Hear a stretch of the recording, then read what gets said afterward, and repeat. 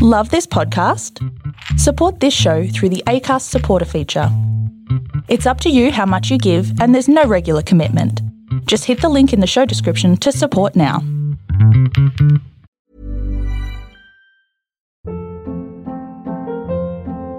Hold up. What was that? Boring. No flavor. That was as bad as those leftovers you ate all week. Keke Palmer here, and it's time to say hello to something fresh and guilt-free. Hello Fresh. Jazz up dinner with pecan-crusted chicken or garlic butter shrimp scampi. Now that's music to my mouth. Hello Fresh. Let's get this dinner party started. Discover all the delicious possibilities at hellofresh.com.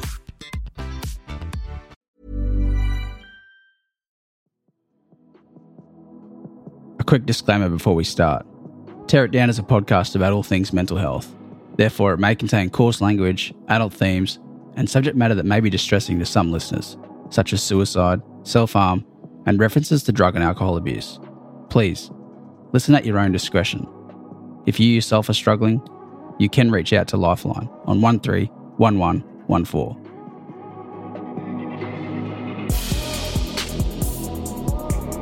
Hello and welcome back to Tear It Down, tearing the stigma down of mental health, one conversation at a time.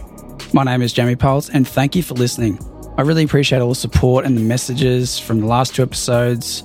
Keep that coming, and please, if you like this podcast and you listen on Apple Podcasts, please give the show a rating and review. I know you hear that a lot from other shows, but it really does help.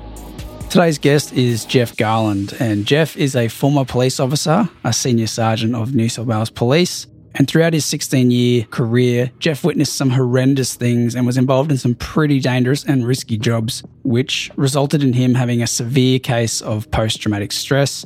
He is now the author of a book called Split Second, My Experiences Behind the Thin Blue Line. Jeff is now fully recovered and is now helping others with post-traumatic stress and other mental health issues. So welcome to the show, Jeff. Thanks, Jamie. It's finally great to have this conversation with you. We've been planning it for a long time, but now it's finally happening. So we have, mate. Yeah, and my apologies for that, but life got in the way. And okay. That's it. Life happens for sure. Yeah.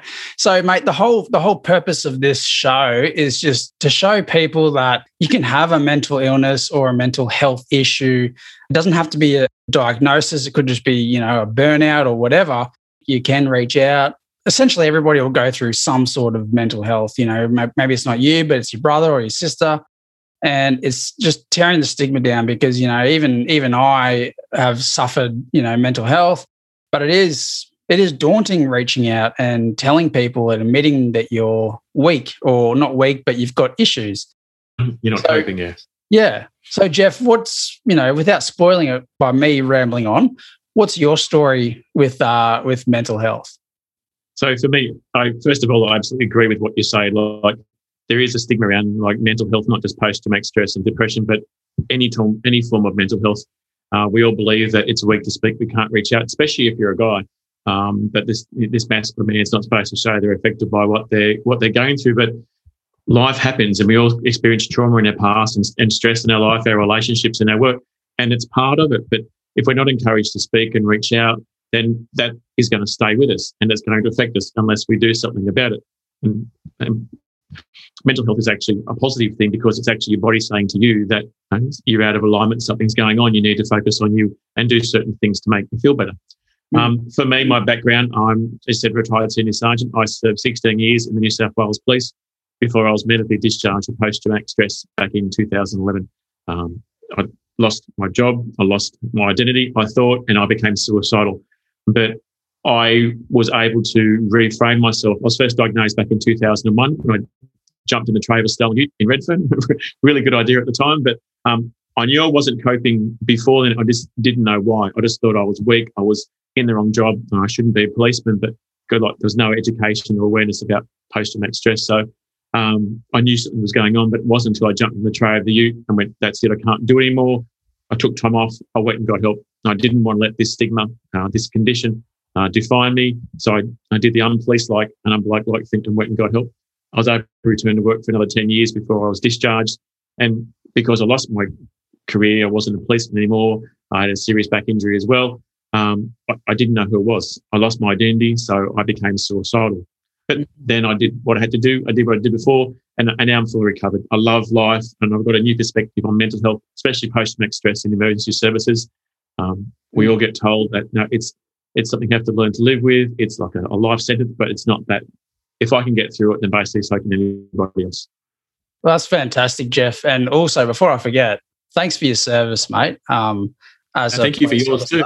Oh, mate, no. And let's go back to that incident you're talking about in Redfern, jumping on the tray, because I noticed when I was looking at your website that, or when I've heard you, on Facebook and stuff, that was quite significant for you. What actually happened in that? And let's take the listeners on a bit of a journey with that experience.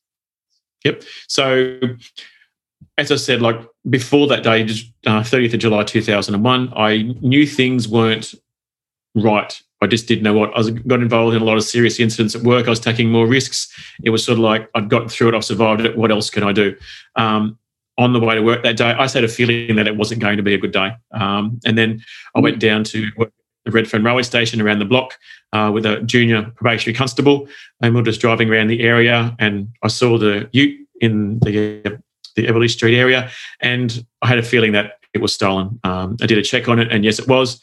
I could have just simply recovered the vehicle, had it towed away, but I thought, no, I want to get someone in this vehicle. Short time later, he's come around the corner. We've boxed him in. I've come around the side of the back of the police car, stood at his driver's window and said, mate, stop, you're under arrest. Next thing I know, there's like a blackout of like 10 seconds. I'm in the tray of the ute, driving down the road with my poor probationary constable partner just standing there going, what do I do? But luckily I had my portable, so I called Redfern 45 urgent. I'm in the tray of a stolen ute. Even the radio operator had to confirm whether I was pursuing it, but I clarified I was actually in the ute, and the journey went from there. So it was one of the most terrifying moments of my life. The day that I thought I was going to die. I didn't want to be a policeman anymore, and it's something that was my last day in Redfern. Wow. You went and got help, and you kept going for another 10 years, was it? Yeah, I went off and I got help because I knew, because of the other events I've been involved in, that something wasn't right. So I went and saw a psychologist and psychiatrist, and I used NLP, which is neuro-linguistic programming, about changing the meaning and the association of the events. And that's basically what I used to recover. So I was able to return to work and serve another 10 years, promoted to senior sergeant, got my law degree. I broke 3 world records. I had a quality of life, even though I had been diagnosed with this. Post-traumatic stress, it's not a disorder. It's not a definition. It's a diagnosis. It's your body saying to you that you've experienced something traumatic. You need to stop and do something about it. Yeah. It's completely natural that based on what you've been involved in. It'd be more of a concern if you weren't affected by what you're seeing. Yeah. But because of the lack of education, awareness, and the culture in the police and emergency services, military, the fact you can't talk about it, that makes people turn to alcohol, not talk about it. When pretty much everyone in the police force has some form of post-traumatic stress based on what they've gone in. Some hide it, some ignore it, some just aren't aware of what it is. Exactly. Like when I joined the academy, they said to me, like, everyone's got a bucket and you don't know how full it is, you don't know where it starts or how big your bucket is. But every job you go to, every scene you attend, you'll be putting something in that bucket. And one day it'll overflow, or it could overflow. Depends on your situation and your personality and everything like that. Do you think that's something that's true? Would that be true to you?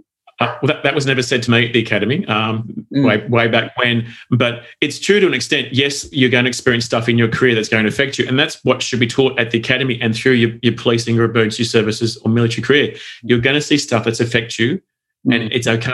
And here's what to do. Here's the signs and symptoms. Here's the treatment, stuff like that. But before you go into the police, you've already got all the trauma from your past, from growing up, home, things at school, relationship. You've already got that bucket half full or near overflowing anyway before you go there. And then you get into a situation where you're involved in events at work that just compounds on top of everything else. And certain things will trigger you and you react based on those experiences. So, yes, we've all definitely got some form of bucket, which we fill. It's our job to empty that, to unfill that, and to deal with it. And again, that's all based on our past experiences, our personality, our coping strategy, our networks and stuff like that. So, yes, I agree. So what were you experiencing? What kind of symptoms were you getting, like when you realised something wasn't quite right? So for me, the biggest things were things like avoidance. Like I wouldn't go and do certain things, or I'd go to somewhere and I'd be triggered by a past event. Like it was like having flashbacks, and which is just like reliving the event over and over again. I had severe hypervigilance, so I was always on alert, always looking out for dangers, places to get out of there and make sure that I was okay. mood swings, or just really withdrawing from life in general and just not living. I was just locking myself away because there was just too much trauma. I mean, I was married to a police officer at the time, so I had triggers around uniforms, around police cars, badges and stuff like that. So I was living with someone who was holding those triggers. But it was just, there's so many different symptoms that people can have. And as I said, you don't have to be diagnosed in order to reach out for help. But people think, okay, I've been diagnosed, I know what it is. But if you're not coping, regardless of what it is you've gone through or what you've been diagnosed with or could be diagnosed with, just reach out and do what's best for you. Just listen to your body. Exactly. Were you self-medicating at all? I was. I never used to drink before I joined the job. I did to join in because I was 21, had blonde streaked hair back then. Yeah. And I went, Redfern was basically my second station. Very macho sort of place. So I drank to fit in. And then eventually, after all the events started compiling up, I started to drink to cope. And I was using alcohol just to switch off, to numb how I was feeling.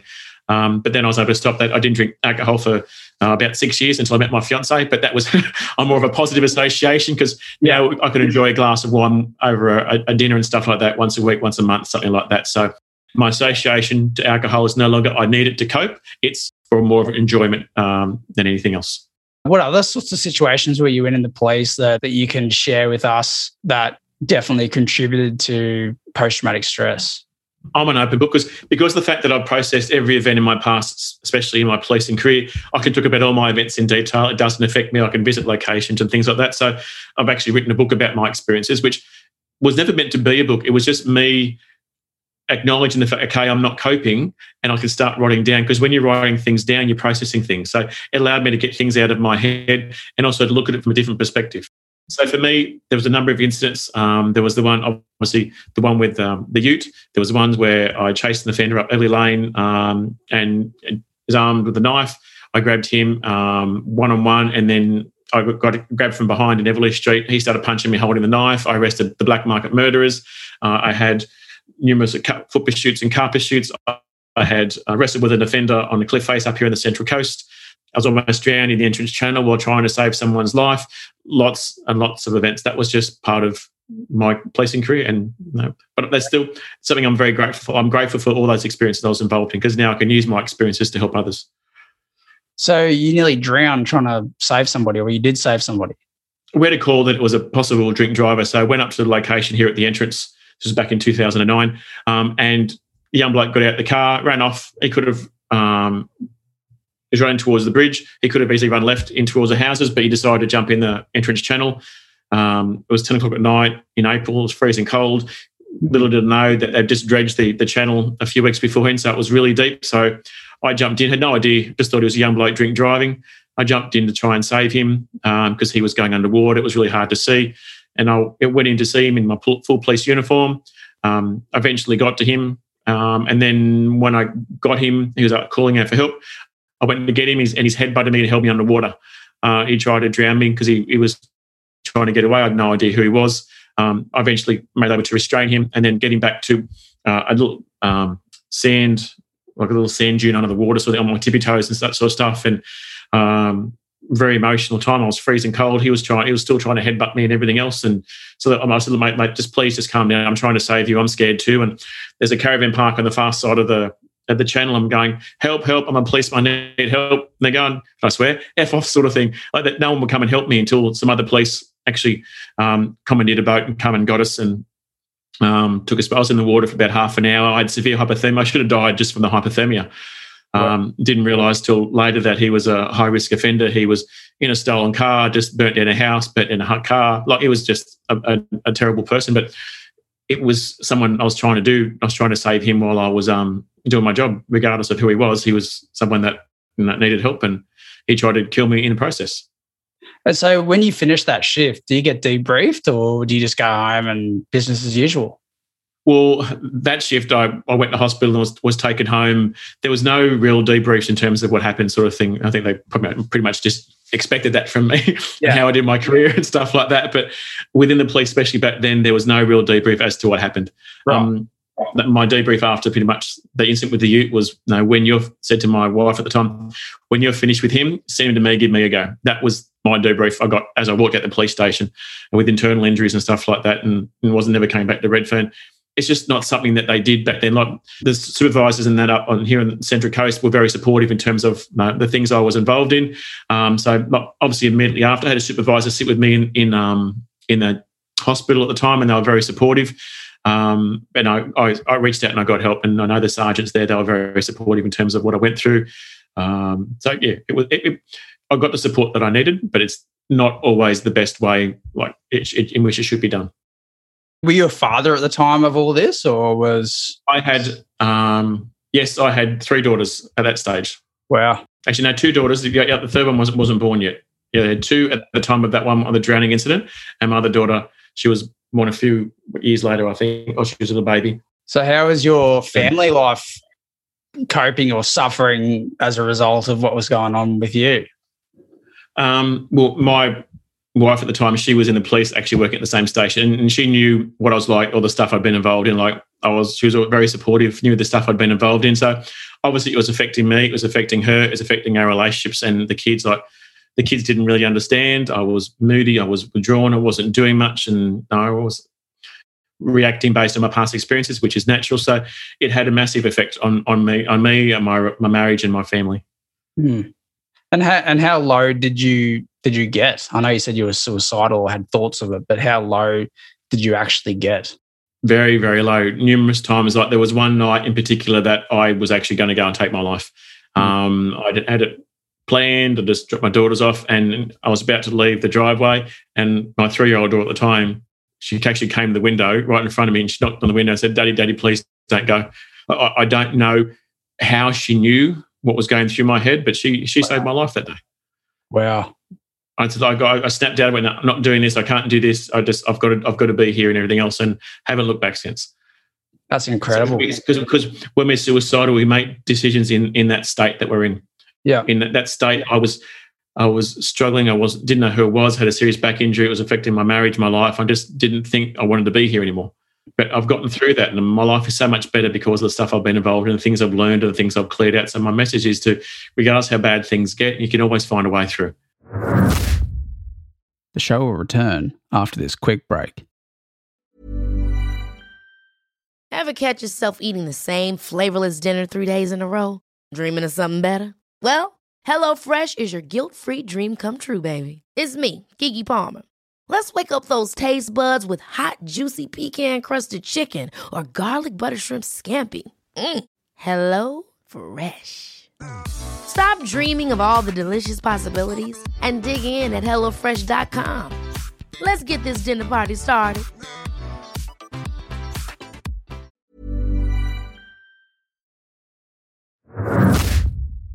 How long did it take you to start feeling some relief once you engaged in therapy? When I first went off in 2001, I was seeing both a psychologist and a psychiatrist. They were great to talk to. It was then I started using my NLP. So I was off. It took about 6 months because what I really needed to see was the CCTV footage of me in the ute.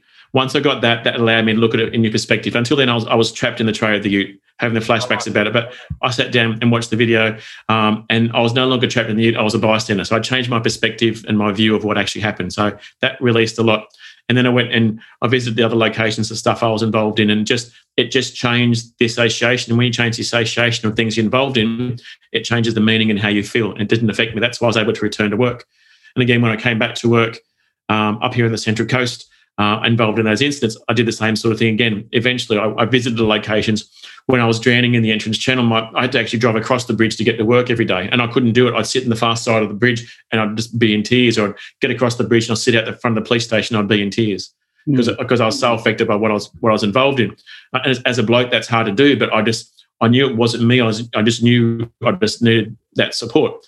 So when I was drowning in the channel, my flashbacks were my daughter's faces as I was drowning. So what I did is I took my kids back to the same location on a sunny day and took a photograph of them smiling in front of the bridge and put that as my screensaver. So when I have a flashback about that incident, what happened is it'd be like I'm drowning and then straight to the more positive association of my kids smiling. And that eventually scratched that record, that memory of me actually, the significance and the intensity of that memory. It was more a happy one. Because And also the fact the location changed. It was sunny, it was shallow, it was a happy day. So that all changed it. And I did that with all my other incidents. The one where the bloke tried to kill me when I wrestled with him on the cliff face, all that sort of stuff. I changed my association of all my incidents so it doesn't affect me. So now I can sit and do a Facebook Live or a video at those locations and talk about them, and it doesn't affect me at all because they're just events in the past now. So what is NLP? What is NLP? So NLP is neuro-linguistic programming. It's all about how we communicate with ourselves. So neuro means brain, linguistic is language, programming is how our brain works. So the words we use to describe the experience become the experience. So, and it's never about the actual event. It's always about the meaning and emotion that we attach to the event. So when we experience something, we usually attach a negative meaning to it. So when we involve in these experiences in trauma, and especially in our career, we attach a negative emotion and a meaning to it. But when we can change that meaning to a more positive one, then it changes the event. Okay, we change the way we look at things. The things you look at change. So by changing our patterns of thoughts and the meaning and releasing the emotions around those events, it becomes an experience. So I was able to do that with all my experiences in my past. Wow, and it's very powerful. It's like because when we have a flashback or a memory, what it is, it's like playing a CD about that event over and over again. But by changing the association and meaning of the event, it's like scratching the CD. So after a while, you can't play that memory, that CD anymore until it becomes a more positive association, and then it doesn't affect you. Yeah, that's a good analogy, actually. I haven't heard that. That's good. And so now you actually practice that and you teach that, and you also do hypnotherapy. Yep. What and else? Timeline therapy. Timeline therapy. So I do like NLP, hypnotherapy, and timeline therapy. I love timeline therapy. It was actually introduced over in England to help the soldiers come back from war. And It's not like psychology or psychiatry. There's no going into detail. There's no reliving the event or being re-traumatized. It's just what's the event, what's the emotion, and then you can help that person clear out the trauma emotion by emotion. I can help people clear out anger and sadness in their past in less than an hour without going into detail. So it's not like months of therapy where you feel worse and have to talk about the event. It's just releasing emotions around an event. I love it. Like I work with clients all around the world with it now, with like domestic violence, sexual abuse, loss of loved ones, post-traumatic stress, depression, anxiety, relationship issues. No matter what event you've been involved in, it's very, very effective in terms of how it helps. So NLP, hypnotherapy, and timeline therapy is suitable for all of those conditions that you just mentioned. Yep. NLP is all about reframing the meaning. Timeline therapy is about releasing the emotion and beliefs. Hypnotherapy is about reprogramming the unconscious mind, and it's especially effective because when we experience trauma, what happens is the unconscious mind goes, what are we experiencing and what are we feeling? It puts a flag in that event. So when we're triggered by something in the future, we react with the emotion that we attach to that experience. So through timeline therapy, we're able to release the emotions around that event so it doesn't affect you. So there's nothing to be triggered by. Yeah. So that's why hypnotherapy is it's effective in itself, but especially after you release the emotions around that event because it's not triggered by anything. So it's much easier to reprogram the mind when it's not triggered by things. Because people use alcohol, they smoke, they emotionally eat because of past events.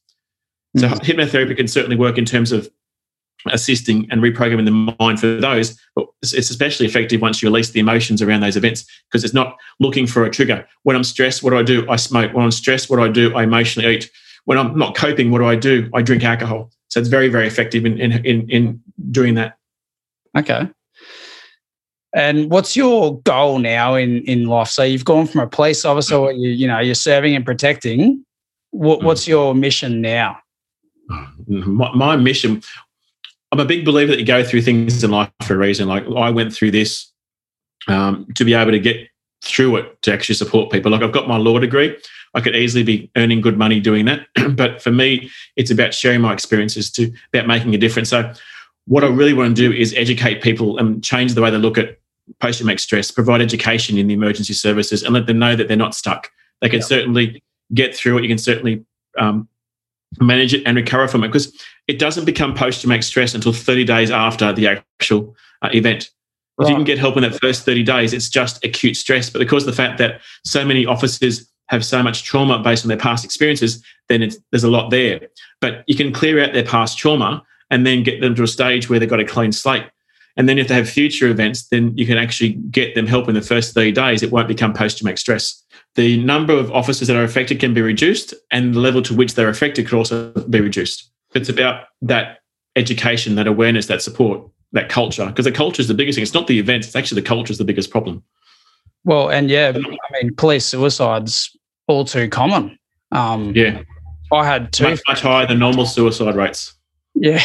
I mean, in my time, two people I worked with committed suicide, which is tragic.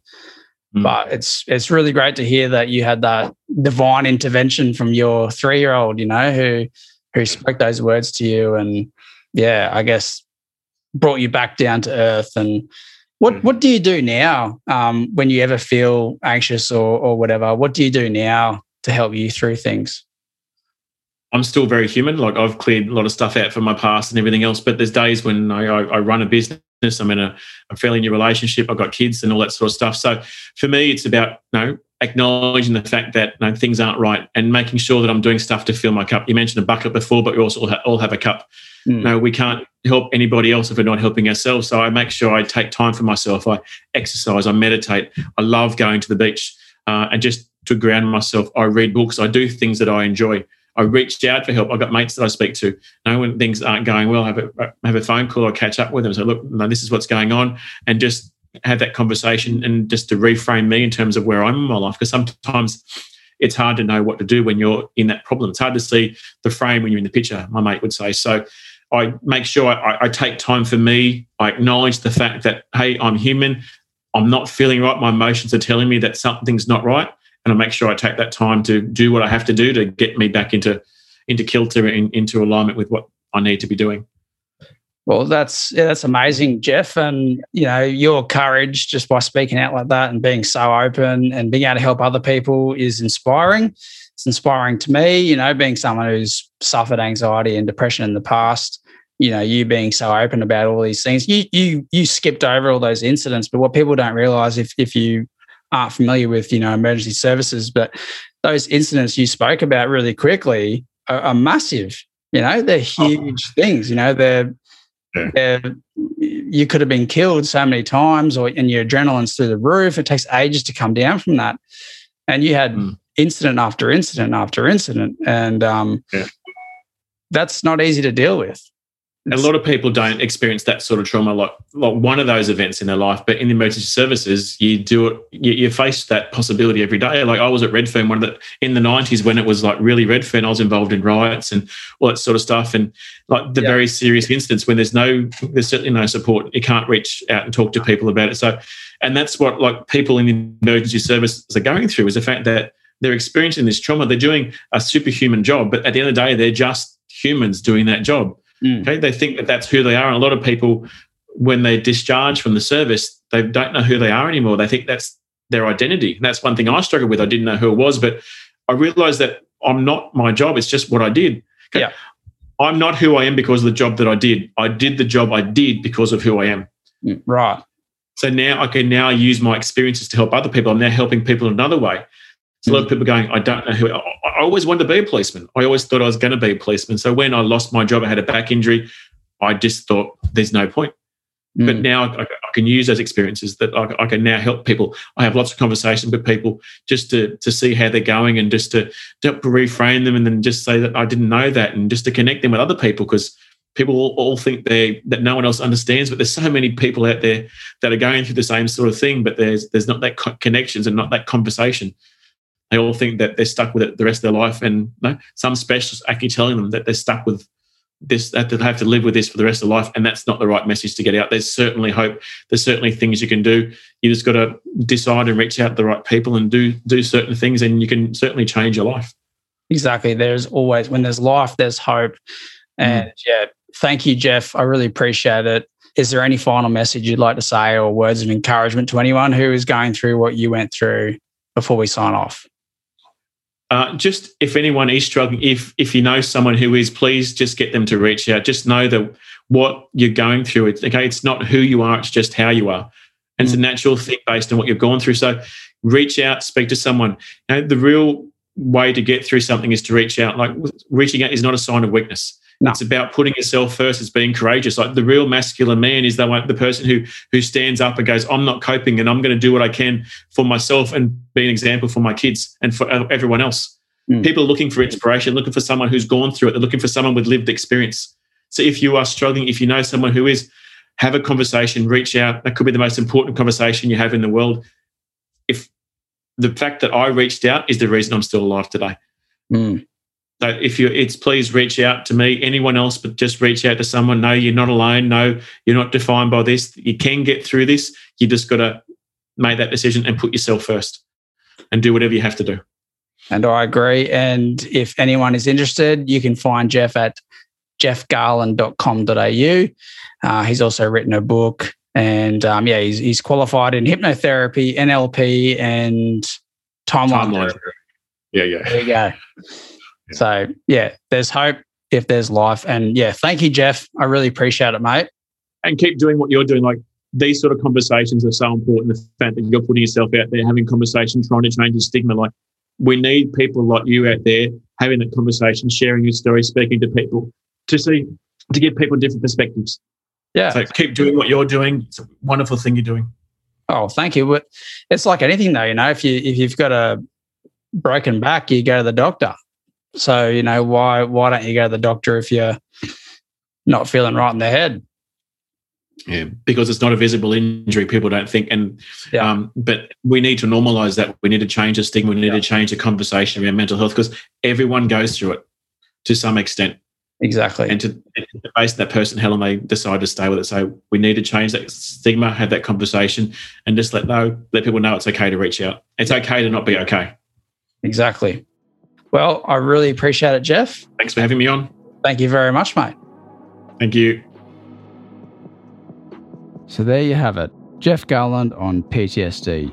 It really is inspiring that Jeff has been to the depths of darkness to what he is doing now, helping others with crippling PTSD and other issues. If you'd like to check out what Jeff does, you can visit jeffgarland.com.au, and I will include that in the show notes. I appreciate you listening to this, and if you do enjoy it, please share it with your family and your friends. Thank you.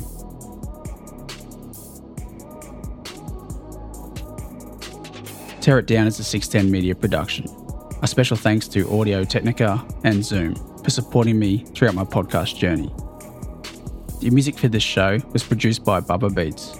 The cover art was done by my talented sister-in-law, Courtney Woods. If you enjoyed the show, please subscribe and rate and review Tear It Down on Apple Podcasts. Follow us on Instagram at 610 Media Group for Instagram and at 610 Media on Facebook. And if you want to get in touch, you can head to 610mediagroup.com or send an email to info@610mediagroup.com.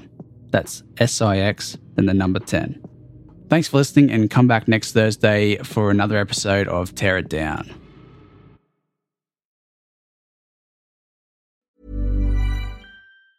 Ever catch yourself eating the same flavorless dinner 3 days in a row? Dreaming of something better? Well, HelloFresh is your guilt-free dream come true, baby. It's me, Keke Palmer. Let's wake up those taste buds with hot, juicy pecan-crusted chicken or garlic butter shrimp scampi. Hello Fresh. Stop dreaming of all the delicious possibilities and dig in at HelloFresh.com. Let's get this dinner party started.